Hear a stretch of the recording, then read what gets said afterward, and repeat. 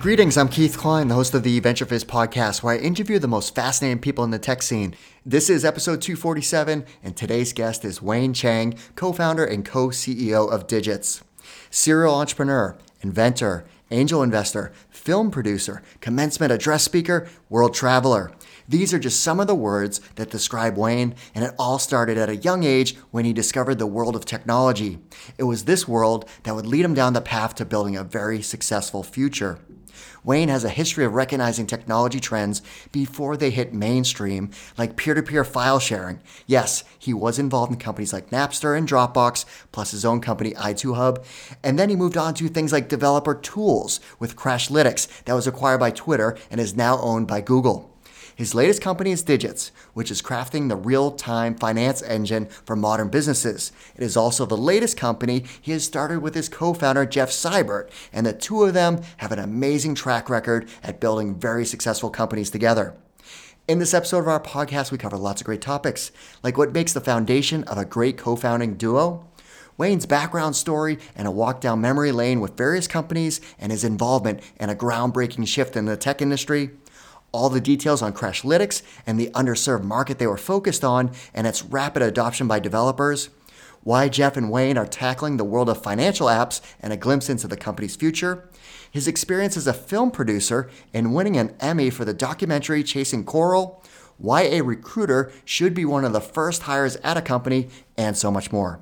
Okay, quick side note. Is your company hiring? If the answer is yes, then what are you doing to build up your company's employment brand? If you don't have a content strategy, then it is very likely that you are just flying under the radar.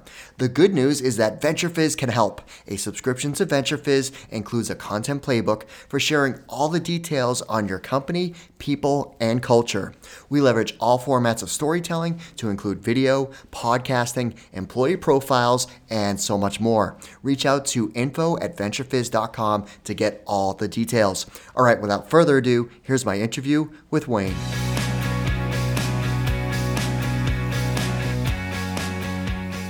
Wayne, thanks so much for joining us. Thank you. I'm happy to be here. Wayne, I'm excited to talk to you because I feel like this is a podcast interview that should have been done a long time ago. We met years ago when you and Jeff were involved in the Boston tech scene. I'd see you at different events, and we're going to talk about that company and that exit, which when I look back at Crashlytics and that acquisition, that was like formation years of, I thought, like the tech scene in Boston and angel investing, but we're going to talk about that soon. I don't want to talk about that now. But you and Jeff have been together for a while building companies. And I thought to kick things off, it's like, what do you think makes a great founding pair? Like there's a lot that goes into it. I mean, building a company, it takes years. And you got to have this good relationship with your co-founder. Otherwise, the business probably will fail. So what advice would you have for others that are trying to have that same camaraderie, that whole, way to handle conflict and debate each other in a constructive manner? So what is it about you and Jeff that makes it, a good duo? What's the special sauce there? Yeah. It comes to this mutual respect and mutual trust. And I know that sounds very cliche, but in a co-founder relationship, it's really about the vibrancy and the strength of that relationship. And relationships are all built off of trust and built off of these emotions. And so having that basic foundational layer is really important. And so Jeff and I we'll constantly do these one-on-ones. We'll do these things where we don't hold back. We tell each other, what's at risk or how we're feeling, that kind of thing, just so that we're on the same page when it comes to where we're going. And then when it comes to like the division of responsibilities, we set very clear lanes of like, Jeff loves engineering, I love design and experience and marketing, and then so we sort of meet in the middle of the product. And so knowing that and really deferring to each other's expertise, keeping a really low ego, these are just fundamental things for a great partnership in general. Yeah, no, it's so critical to have that ability to have an open dialogue, have constructive conversations. And obviously it's worked out quite well in terms of building multiple companies together. Well, let's rewind the clock. So where did you grow up and what were you like as a child? Oh wow.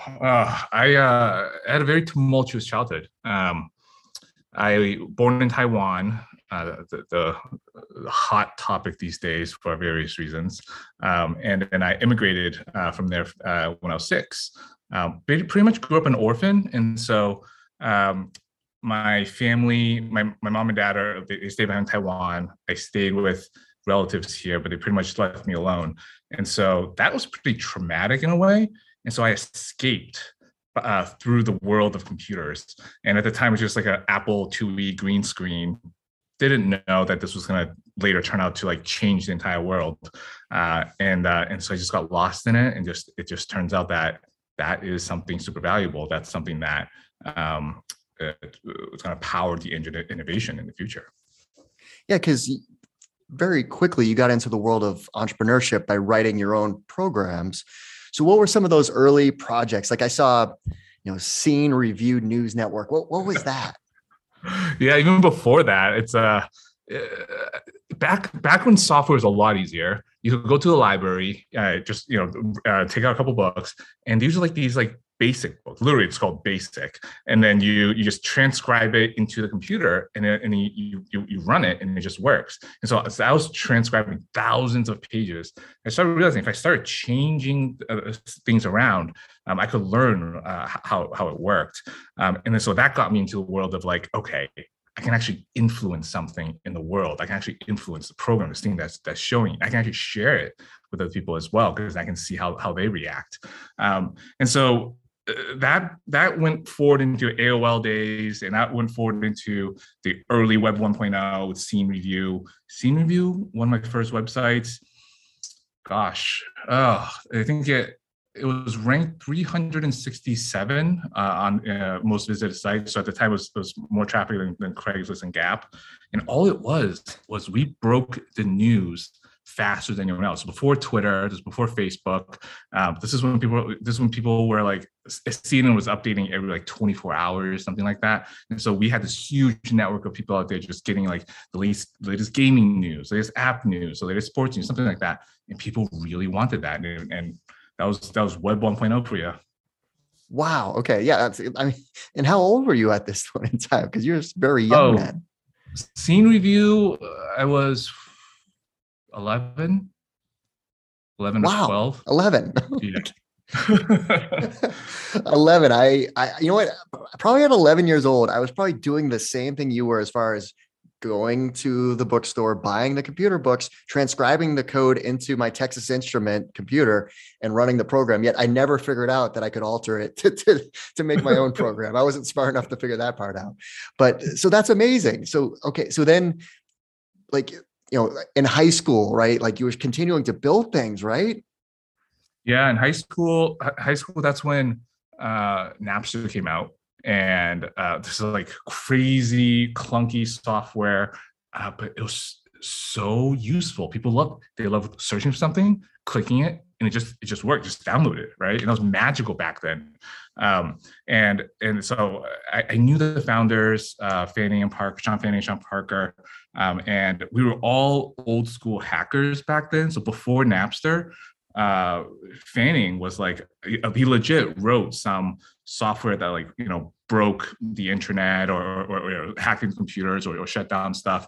And so we were all part of this like small little group of misfits that would create software to test the limits of computer, right? And so I remember thinking recently, wow, half the people I knew back then are either in jail or they're really made in startups. So it was like a very nice little fork in the road. Well, because of Napster, like I got to talk about Napster, right? So Yeah. So this was Sean Fanning, like he's at Northeastern when he's creating all this, which, I don't think Northeastern gets the credit that it's due for fundamentally building the blocks of sharing information online. Like without Napster and what it did with file sharing, things that we take for granted now, that originated then. Yeah, totally. And it was so wild. I remember at Northeastern when he was there, and I was working remotely from my bedroom. he didn't tell anybody, but all of a sudden we're all watching the VMAs on MTV, and suddenly he comes out, and then Metallica is out there, and they're doing this whole skit together. It was just such a wild time, and that was like the height of the .com age, first 1.0 .com ages. It was so wild. I remember they had like camera crews following a Metallica as they're literally carting just for show these huge boxes of like names because they're like trying to subpoena records and trying to like sue them. It was quite a wild time. It was absolutely wild time. And so then you worked on some other really cool projects like Dropbox, another file sharing that obviously. So did you know Drew when he was at MIT? I did. Yeah. So I did a company before that called i2Hub. And so okay. i2Hub was very much like Napster. I had this like file sharing streak. It was very much like Napster, but it was over the Internet 2 lines. And so Internet 2 was it is this special network that connects Harvard and Stanford and all the different colleges together in a super high speed way. And so I created something back then with a few people called i2Hub. And it allowed university students at these different colleges to just share. I called it collaborate back then. And so when they clicked download on something, it wasn't just a normal speeds. It was really fast because they utilized the university connection. So that blew up a little bit. And then with Dropbox, I knew Drew. Drew and I we used to go to this top of the hub when that was a thing, but before they shut down. And we used to have these like Sunday brunches. It was us and a whole group of people. We used to get a little fancy and a little dress up on it. And so I knew Drew from the first YC. I actually interviewed at YC with Drew and Arash for Dropbox. And so no way. Yeah, it's one of those untold stories. So it was so wild. I was there for the interview. I was there before we stayed at his aunt's place when we parked the rental car on the side of Lombard Street, and then we got back and all the laptops got stolen, and that became part of the story for the interview. Was that we used Dropbox to restore our files.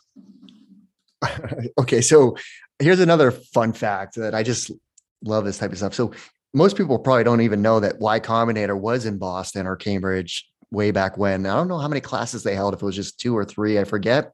But that first class, like Reddit was started in Boston, so Alexis and so were you? Yeah. So I was at dinner at Harvard Square. I think it was like Uno's or Bertucci's.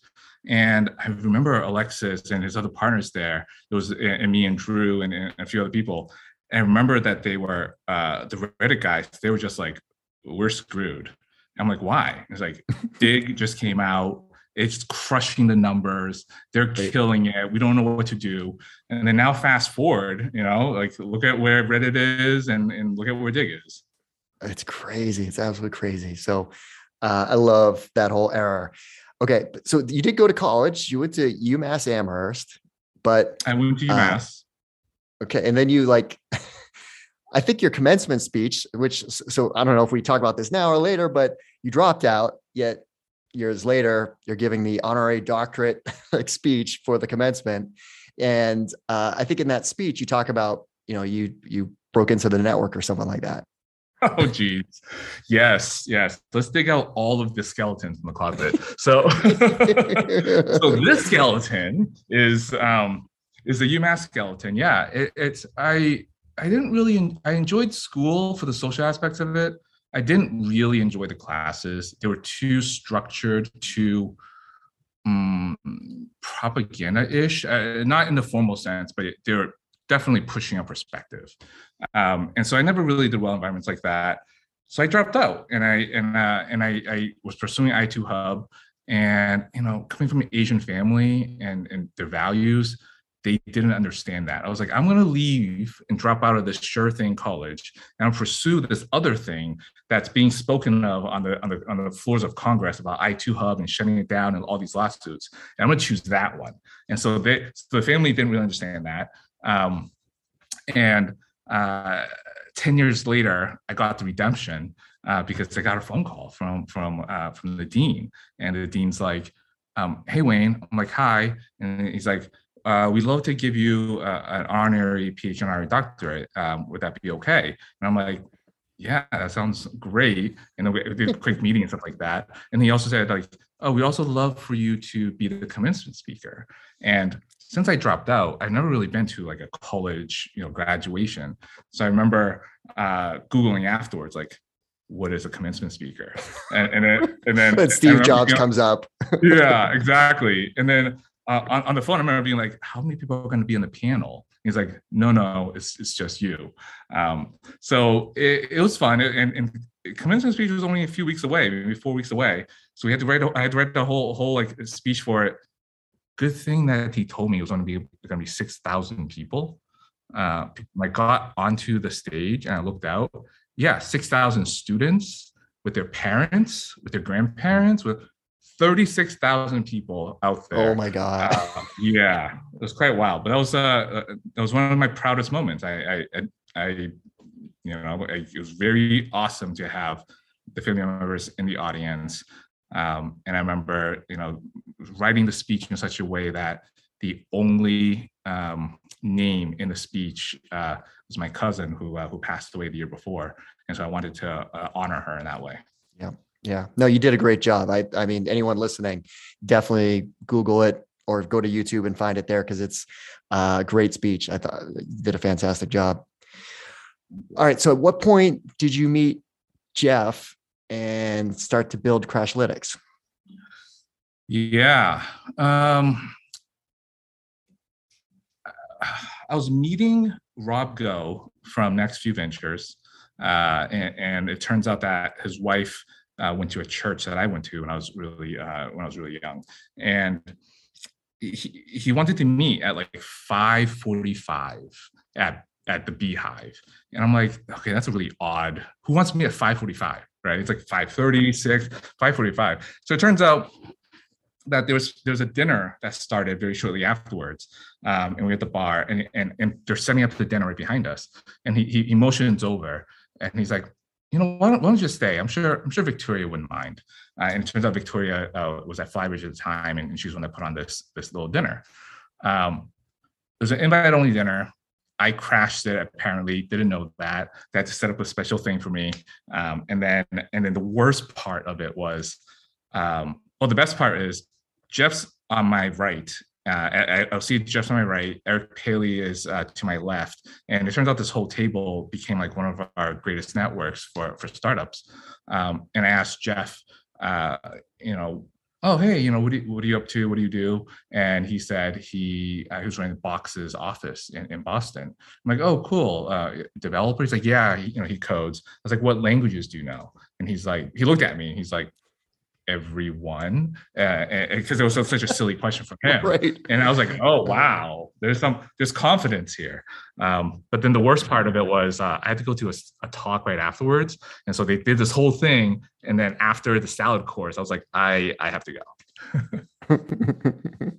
Yeah. I mean, it's because that was a whole day of Dart Boston and like Court Johnson and that was such great years in the Boston tech scene. Magical time. And that explains how Flybridge was an investor in Crashlytics, was Victoria. Yep. Okay, so how did you start to think about, okay, here's a product? Because like Jeff was kind of working on it, right? A little bit as a side project.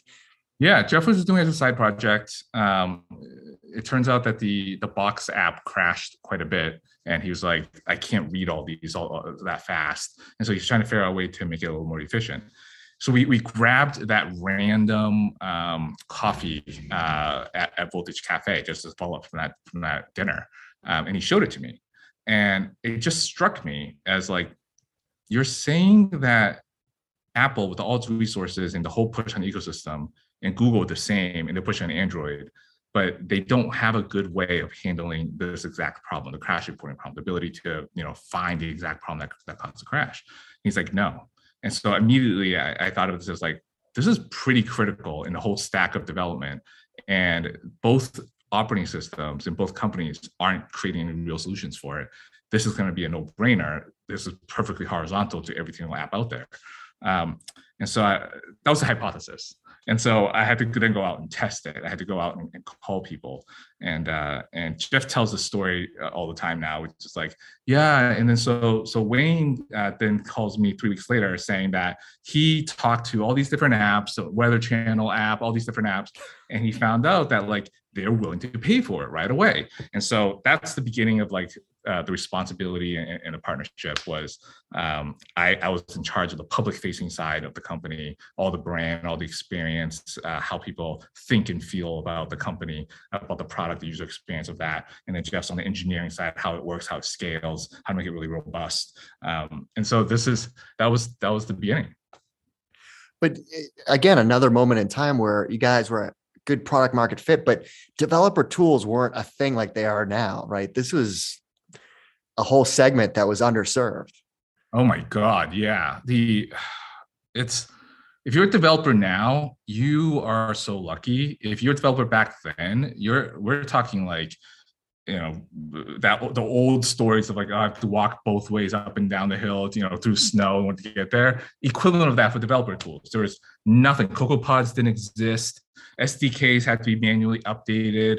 Every time that Facebook SDK got released, they had to email all of the developers to manually update all these files and stuff like that. And so all of these things were just broken. And so we came in there and we're like, this is just really complex, fragmented ecosystem.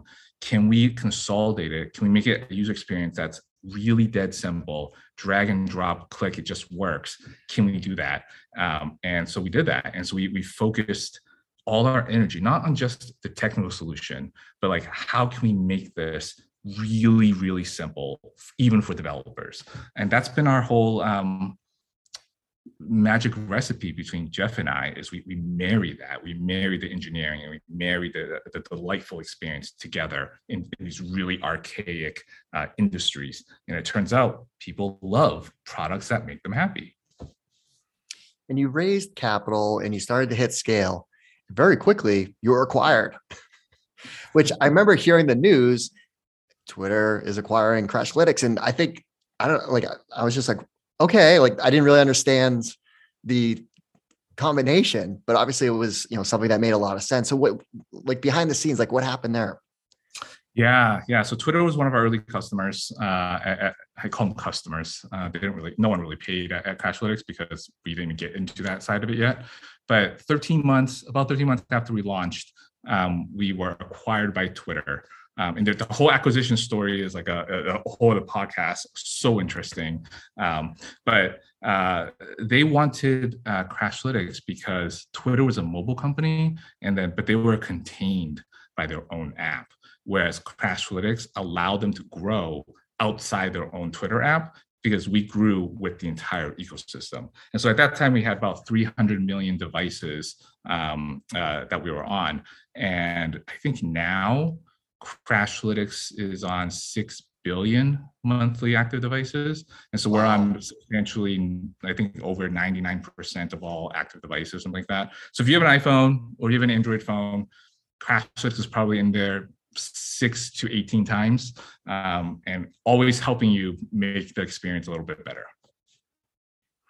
So, the acquisition. So we're not going to get into the full podcast version, but did like someone from their M&A team reach out to you? Yeah, the M&A team reached out. They lowballed an offer. We responded and we said, thanks. Really flattered by the offer, but we think we can, build much more value. We think we're worth a little bit more. And so they said, okay. And then they called back and they tripled the offer. And then we said, okay, well, that's interesting. Let's talk about it, maybe in person. And then so we flew out there the very next day and went to Dorsey's conference room at Twitter headquarters. It was quite a negotiation. It brought it all the way through to Christmas Day, where on Christmas morning I signed the deal. But there was a lot of back and forth between us and Ali Rogani. who was the COO at Pixar, CFO at Pixar, COO at Twitter. And then there was back and forth with Dick Costello. There were some emails. There were some competing bids from Jack Dorsey's other company, Square. There's a lot of drama in this whole thing. Numbers being thrown out left and right. Board. We had to corral. But it was a fun ride and one of the best moments of my life. So once the acquisition happened, what did you work on at Twitter? Did you stay with the Crashlytics product? Did you work on other things? Yeah, I think we ultimately ended up running the developer platform at Twitter. And so Twitter also wanted to rehabilitate the developer platform back then. They had made a lot of promises to developers and they yanked back access. And so those trust was missing. Whereas Crashlytics, we were very developer focused. We built a lot of trust in the ecosystem. And so having us part of Twitter really helped that. And so inside Twitter, we launched Android support. Then we launched brand new products. And one of the products that we launched was a product called Answers. Within 10 months, Answers became the #1 mobile analytics tool. So Crashlytics was #1 mobile crash reporting tool. Answers became #1 mobile analytics tool. #2 was Google itself. And then so I have a small little theory where that prompted Google to take a serious look at Twitter. And then they ended up acquiring Crashlytics and the whole team from Twitter. And so now it's part of the standard at Google's mobile operating system. Got it. Okay. And then I saw you were on a patent for Periscope too. Yes. I love patents. I love ideation. I love creative stuff. And so talking with Twitter Legal and then thinking about different ways that we can apply the Periscope technology or live video streaming or different ways to do ads. A lot of that stuff is now sort of getting realized in the metaverse application of it. But yeah, those are the fun times. I love talking future. Yeah, well, I mean, obviously Twitter had an opportunity for, the video live streaming, TikTok. I mean, just fascinating to look back at some of that stuff too. So at what point do you decide, okay, it's time to do something else? After Twitter, Jeff and I took a couple of years off, and we tried retirement. It's really not that great if you're 30 something. There's just not that much to do, and so we decided, okay, let's go back and do something. And so we had to think about something that was even bigger than Crashlytics and even more impactful, even more of a harder challenge. And we came across this thing that ended up this new company that we have called Digits. But it was more like, what was the most painful thing? What was the most weird thing about the companies we started before, different or the experience of different companies? And it turns out, what is more boring or archaic than crash reporting? Turns out financial reporting. It turns out you need whole degrees to understand it. They write it in sort of a language that only other financial professionals can read it. So it's their own sub-language. And all of this is to inform the operators of the company, how the business is doing, what decisions they can make. But there's a divide there, and it's slow, it's lagging, it's also very obtuse, not easy to understand. And so we're like, why didn't we understand it? Why couldn't we use this? And so we set out to create something that we call Digits, and that's our latest company. Where's the company at now? I know you've gone through, what are you at? B round of funding was the most recent announcement? Yeah, the most recent announcement was the Series B. And that's Series A was from Benchmark and 72 Amazing Angels. And then Series B was led by GV with participation from Benchmark. And we are completely remote. We are going to do a major launch coming up very soon that showcases what we've been working on for the last few years. The early reactions that we've had when we showed the audience has been really, really positive. I go for the wow reaction. I don't just go for oh, that's nice. I try to push it to 11. I'm the maximalist guy. And so how can I get that reaction from someone? And so we build our product for that. I mean, if you go to the website, digits.com, you'll see it's definitely over-designed. It is definitely over-experienced. It's definitely, there's probably better ways to spend time developing and designing than the stuff that we've done, but we do it because it's who we are. We love to make things really experiential, really easy to understand, and really fun. So when are you announcing this? Like when's the? We're announcing this sometime in March, probably mid to late March. And we have a series of announcements hitting into Q2 as well, small announcements here and there. But this is the year that we're going to come out, we're going to be like, here's all the amazing technology and all the products that we built in collaboration with all these great firms and seeing all the problems they have. And we couldn't be more excited. That's awesome. Well, good luck with the launch. Because it's one of those things where you've been heads down, but you and the team just building. So I'm sure it's like, okay, finally we get to release to the public what we've been working on. Yes. It's we're all ecstatic. We just can't wait to we're hoping that this brings so much delight and ease to the industry. Now, building a company during the pandemic is not an easy thing. So how have you gone about, the collaboration, the productivity, hiring, like all the important elements of building a company? Yeah, we got super lucky. We built the entire company remote only. And so when the pandemic hit, for us, it was business as usual. The thing that wasn't usual was every other company had to then learn how to do remote. And then so all of a sudden we got this huge flood of applicants, huge flood of different, dynamics in the market. And so we feel very fortunate in the position that we're in, that we didn't foresee the pandemic, but we foresaw remote as a way to do business. What are your plans in terms of hiring for the Digits team? We plan on doubling. I think if we can by end of year, we have about 35 people at the moment across 13 states. And it's competitive out there, but we think we have a killer team and we have amazing backers and an amazing product. Well, I remember listening to a podcast. I think Rob Go interviewed you for the Next View podcast a long time ago. And there was one piece that stood out in my mind from that podcast years ago when I first listened to it. And it was you and Jeff, you had this philosophy of recruiting and having an in-house recruiter as one of your first hires. And that's an absolute critical hire for a company to be successful. So what is it about having an in-house recruiter that's so important? Oh my God. Yeah. This is the thing that they don't tell you when you start a business. As a founder, you can't just go out and just build a product. You have to go out and build a great team that can then build great products. And so if that's true, you as a founder are suddenly in the recruiting game. You have to recruit others into your vision. You have to convince them that this thing that you're saying that's not real can be real and they should help you build it. And so a lot of founders find themselves in that recruiting role, spending huge amounts of time on interviews, screening, posting on Craigslist, whatever it is.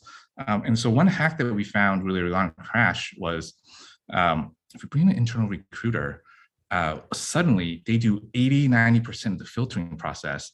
Jeff and I, we get our time back. We can now think and apply that founder time into other areas. And so we continue to try to find ways that we can regain our time and also set parallel work streams along. And so that's one of the easiest things for us to do, is to try to get an internal recruiter. If you don't see the benefits of it, you will, because you will feel the pain of not having a recruiter, because you'll be screening all day. And I'm just going to double down on that. And I'm very biased, having a background in recruiting, and Venture Fizz is all about helping companies hire great talent. But I get to see a portfolio of companies and talk to lots of companies and how they handle talent acquisition. And the companies that have an in-house recruiter at the early days of the company, like I think of Drift, one of the first, I think 5, definitely within the first 10 hires was a recruiter.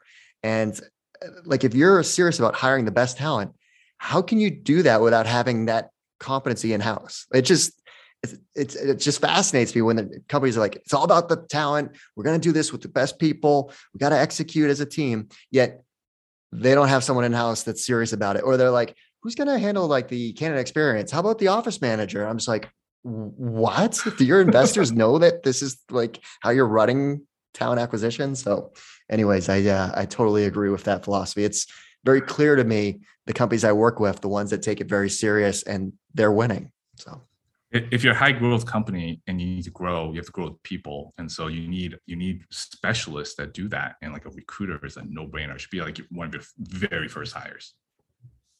okay, something else that you're very active in is angel investing. So how do you go about evaluating companies? Because you've got a pretty extensive portfolio of Gusto, which is a product that I absolutely love. I mean, just talk about disruption of Paychecks and ADP. That stuff used to make me cry looking at reports from them. Talk about reports. And then Gusto, just it's like you just plug it in and it works. And you're like, oh, thank God.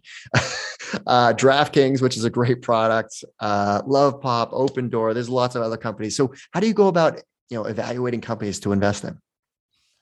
Yeah, that's a great question. I don't do it the way that most people think. I don't do it the way that like an investment analyst. I don't look at their cost of user acquisition, their LTVs. I don't do any of that.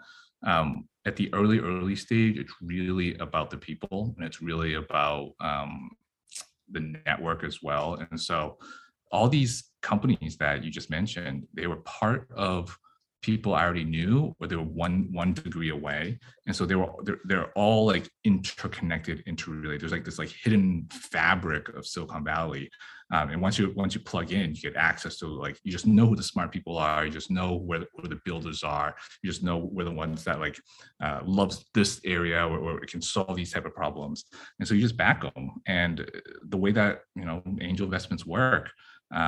You're not going to win every single one, but the ones that do win will more than pay for all the ones that you lost. And so it's also a really fun way of staying connected into all these different industries.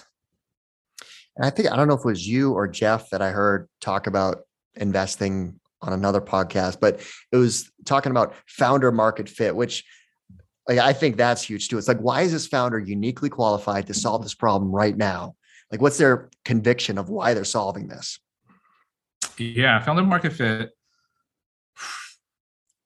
I can only say in the negative here. Jeff and I, as we were batting about before digits, we were thinking like, oh, what are some opportunities?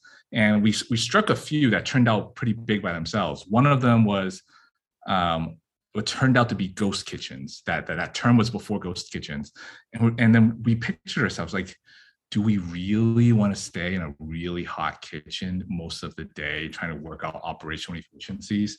And we're like, probably not. That's a negative case of founder market fit, right? And so we figured out that like, what are we really good at? We're really, really good at really complicated problems, really big data, and making that really easy to understand and making that in a way that's like aesthetically appealing. And so we look for problems where that fits. And so that's, for us, founder market fit is really like selfishly, what are our skills, what are our interests, and how can we pattern match problems so we can apply that to the greatest effect. Now it's hard to go anywhere without hearing about Web3 and crypto and NFTs and all. So what's on your radar these days as far as making investments? Like, what particular areas of technology are of interest? Yeah, I mean, I think crypto right now is a super wild west. Crypto and Web3 is super early. Speculators will probably make money because they're waiting for the next speculation of some sort, but real use case products that will be better than Web2, I still think is maybe a little bit off. So they're still building the foundational layer. Other investments looking at, I just made an investment in this company called Atmo, ATMO.ai. He was the chief machine learning person at Silicon Valley Bank, and he decided to apply his knowledge into something that no one's done before with machine learning, and that's weather prediction. And so it turns out governments across the world spend huge amount of capital. I think I heard that like the US spends 5 million or 5 billion a day or something on just weather prediction. And so he created a machine and in a software that's twice as good for a fraction of the cost. and there's like 20 some countries already lined up as customers. And so it's nuts. I love stuff like this out there. I can definitely see this go big. It's one of those things that if it goes big, it's going to become a new standard. It's going to be a new way, and this will be weather prediction by this guy. So I love projects that are like that. That's like the future of. Yeah, no, that's swinging big for the fence, like going Yeah. long ball, like which, like you said, if it does work out, which it sounds like it already has some foundational layers that would suggest that it will, this will be the new standard that everyone will have to adopt. So, Exactly. All right. So another thing that you're involved in is producing movies. So, so talk about how did you get involved with that? And then the production company, I think is called Wicked Magic, and Paul English is involved. So how did you get involved in movie production? Yeah, I grew up, escapism was a way of coping, growing up in that traumatic, tumultuous childhood. And so movies was a different way of escaping. And I loved the whole way that stories were told. It's helped me be a better product person, be a better entrepreneur because of me leaning in completely into experiential through movies, through physical experiences. I can do the stuff I do. And so I've always wanted to be part of that. And so I'm here in LA at the moment. And it's me realizing that childhood dream of like, can I be a part of the magic of telling these stories on the big screen? And so I just got involved with a few movies, either as an investor or a associate producer or something like that. And it's just fun. It's a fun thing. It's a whole different world. The movie industry and the way they calculate returns is definitely not the way they calculate returns in Silicon Valley. It is just, I had a whole learning experience. I get my beginner's bruises. But I got really lucky with some of the films that I was fortunate to be part of. Oh, Chasing Coral won an Emmy. So, I mean, wow, right? Like, I know that's yeah. It's very, very lucky. It's like your very first investment becomes like Apple or Google, right? And so in the movie world, I got very lucky being part of that. And it's a topic that's very near and dear, right? Climate change, and so it was fun being at Sundance. Never been to it before. I was there as part of the crew, as part of the whole scene. So again, I got to realize that childhood dream. It was fun. If you can be part of it as a hobby and you're in tech, like it's a fun hobby. yeah, because like, are you getting scripts of other movies to produce, or like, how does that work? Yeah, I do get scripts. I don't read them, and I tell them straight up I don't do that because I don't have time to do that. I get involved when the project is getting a little bit more developed. There are either trailers already there, or they're at some concept boards. There's people signed on. I get it when it's a little bit more packaged. I just don't have the time to really develop it myself. Yeah, because that's what it made me wonder. I'm like, so how does Wayne manage his time? Like, how do you manage your time between all these different initiatives? I don't think about it as time management. I think about it as like importance management. And so whatever is really important for that day or that week, I always constantly readjust and reprioritize. And it changes daily. What I think is important tomorrow is going to be different as I get new information. That allows me to really go for the highest impact things at all times. And yeah, I'll miss some of the lower impact things, but at least I'm going for always the higher impact things. All right, so you've been involved in multiple scenes across the country, East Coast, West Coast, but like, what's the tech scene like in LA these days? It is growing. It is very, very different. They have a superpower here that is starting to get realized, and that superpower is celebrity and influence. And before, there were two different worlds, right? You had like people in the movies, and you had Silicon Valley and tech, and that was like very different. And it turns out that the people in the movies are like, oh, I can use my status and my influence, and I can start my own company or be part of a tech company, and I can amplify that. And that speed boost with the celebrityism is one of LA's superpowers. They utilize it here to great effect. George Clooney and the tequila brand, right? Like he made more in that sale than he ever made in all his movies combined, right? And so it's just nuts how in that lens, being a movie star is just a one part of a resume. of your entrepreneurship in that lens, right? It's just a nice little speed boost. What is interesting to see when announcements are made, like I think of Hydro in Boston, where it was like Kevin Hart, Justin Timberlake, Lizzo, um, Aaron Rodgers investment firm. Like it was just all celebrities that you saw noted as far as that new round of capital. And yeah, they can obviously get traction and consumer adoption through their social channels and different other things that they're doing. So it does make a lot of sense. Yeah, and their deal flow is great, right? Because everybody wants like a Kevin Hart to be like, oh, I know, to tweet about it, to Instagram about it, or something like that. And so he gets deal flow naturally through his production companies. LA is waking up. LA is going to be a force by itself. They have something that other cities don't, and that's reach and influence. So outside of work, what do you like to do for fun? I like to work hard and play hard. And so when I'm at work and I do stuff with digits or investing and things like that, it's like 100% focus. And then the quality of the time is really important. So then when I go for fun, it's usually travel. And I'm a maximalist. So if I'm traveling, how do I turn that up to 11, right? So a really small, fun way of doing this is like, if I go to a restaurant, and I'm like in the maximalist mindset, how can I maximize the experience at this restaurant that I'll probably never come back to? I just start ordering almost everything on the menu, and just so I can taste all the different things that like I wanted to taste, because I don't know when I'm coming back, right? And so what I do for fun is I like to soak in that moment wherever I am and really maximize it. Well, Wayne, thanks so much for taking the time to walk us through your background story, all the great things you've done as far as building companies and angel investing, producing movies. And, I'm excited to see the continued growth of Digits. Thank you. Thank you so much. Well, that's our show. I hope you found it useful and entertaining. If you did, please make sure you subscribe so you'll get future episodes. Also, please consider leaving us a 5-star review and share this podcast with all of your friends and colleagues in the industry. It all really helps us out. Last but not least, don't forget to visit venturefiz.com, the most trusted source for tech and startup jobs, news, and insights. Thanks for listening, and I'll see you next time.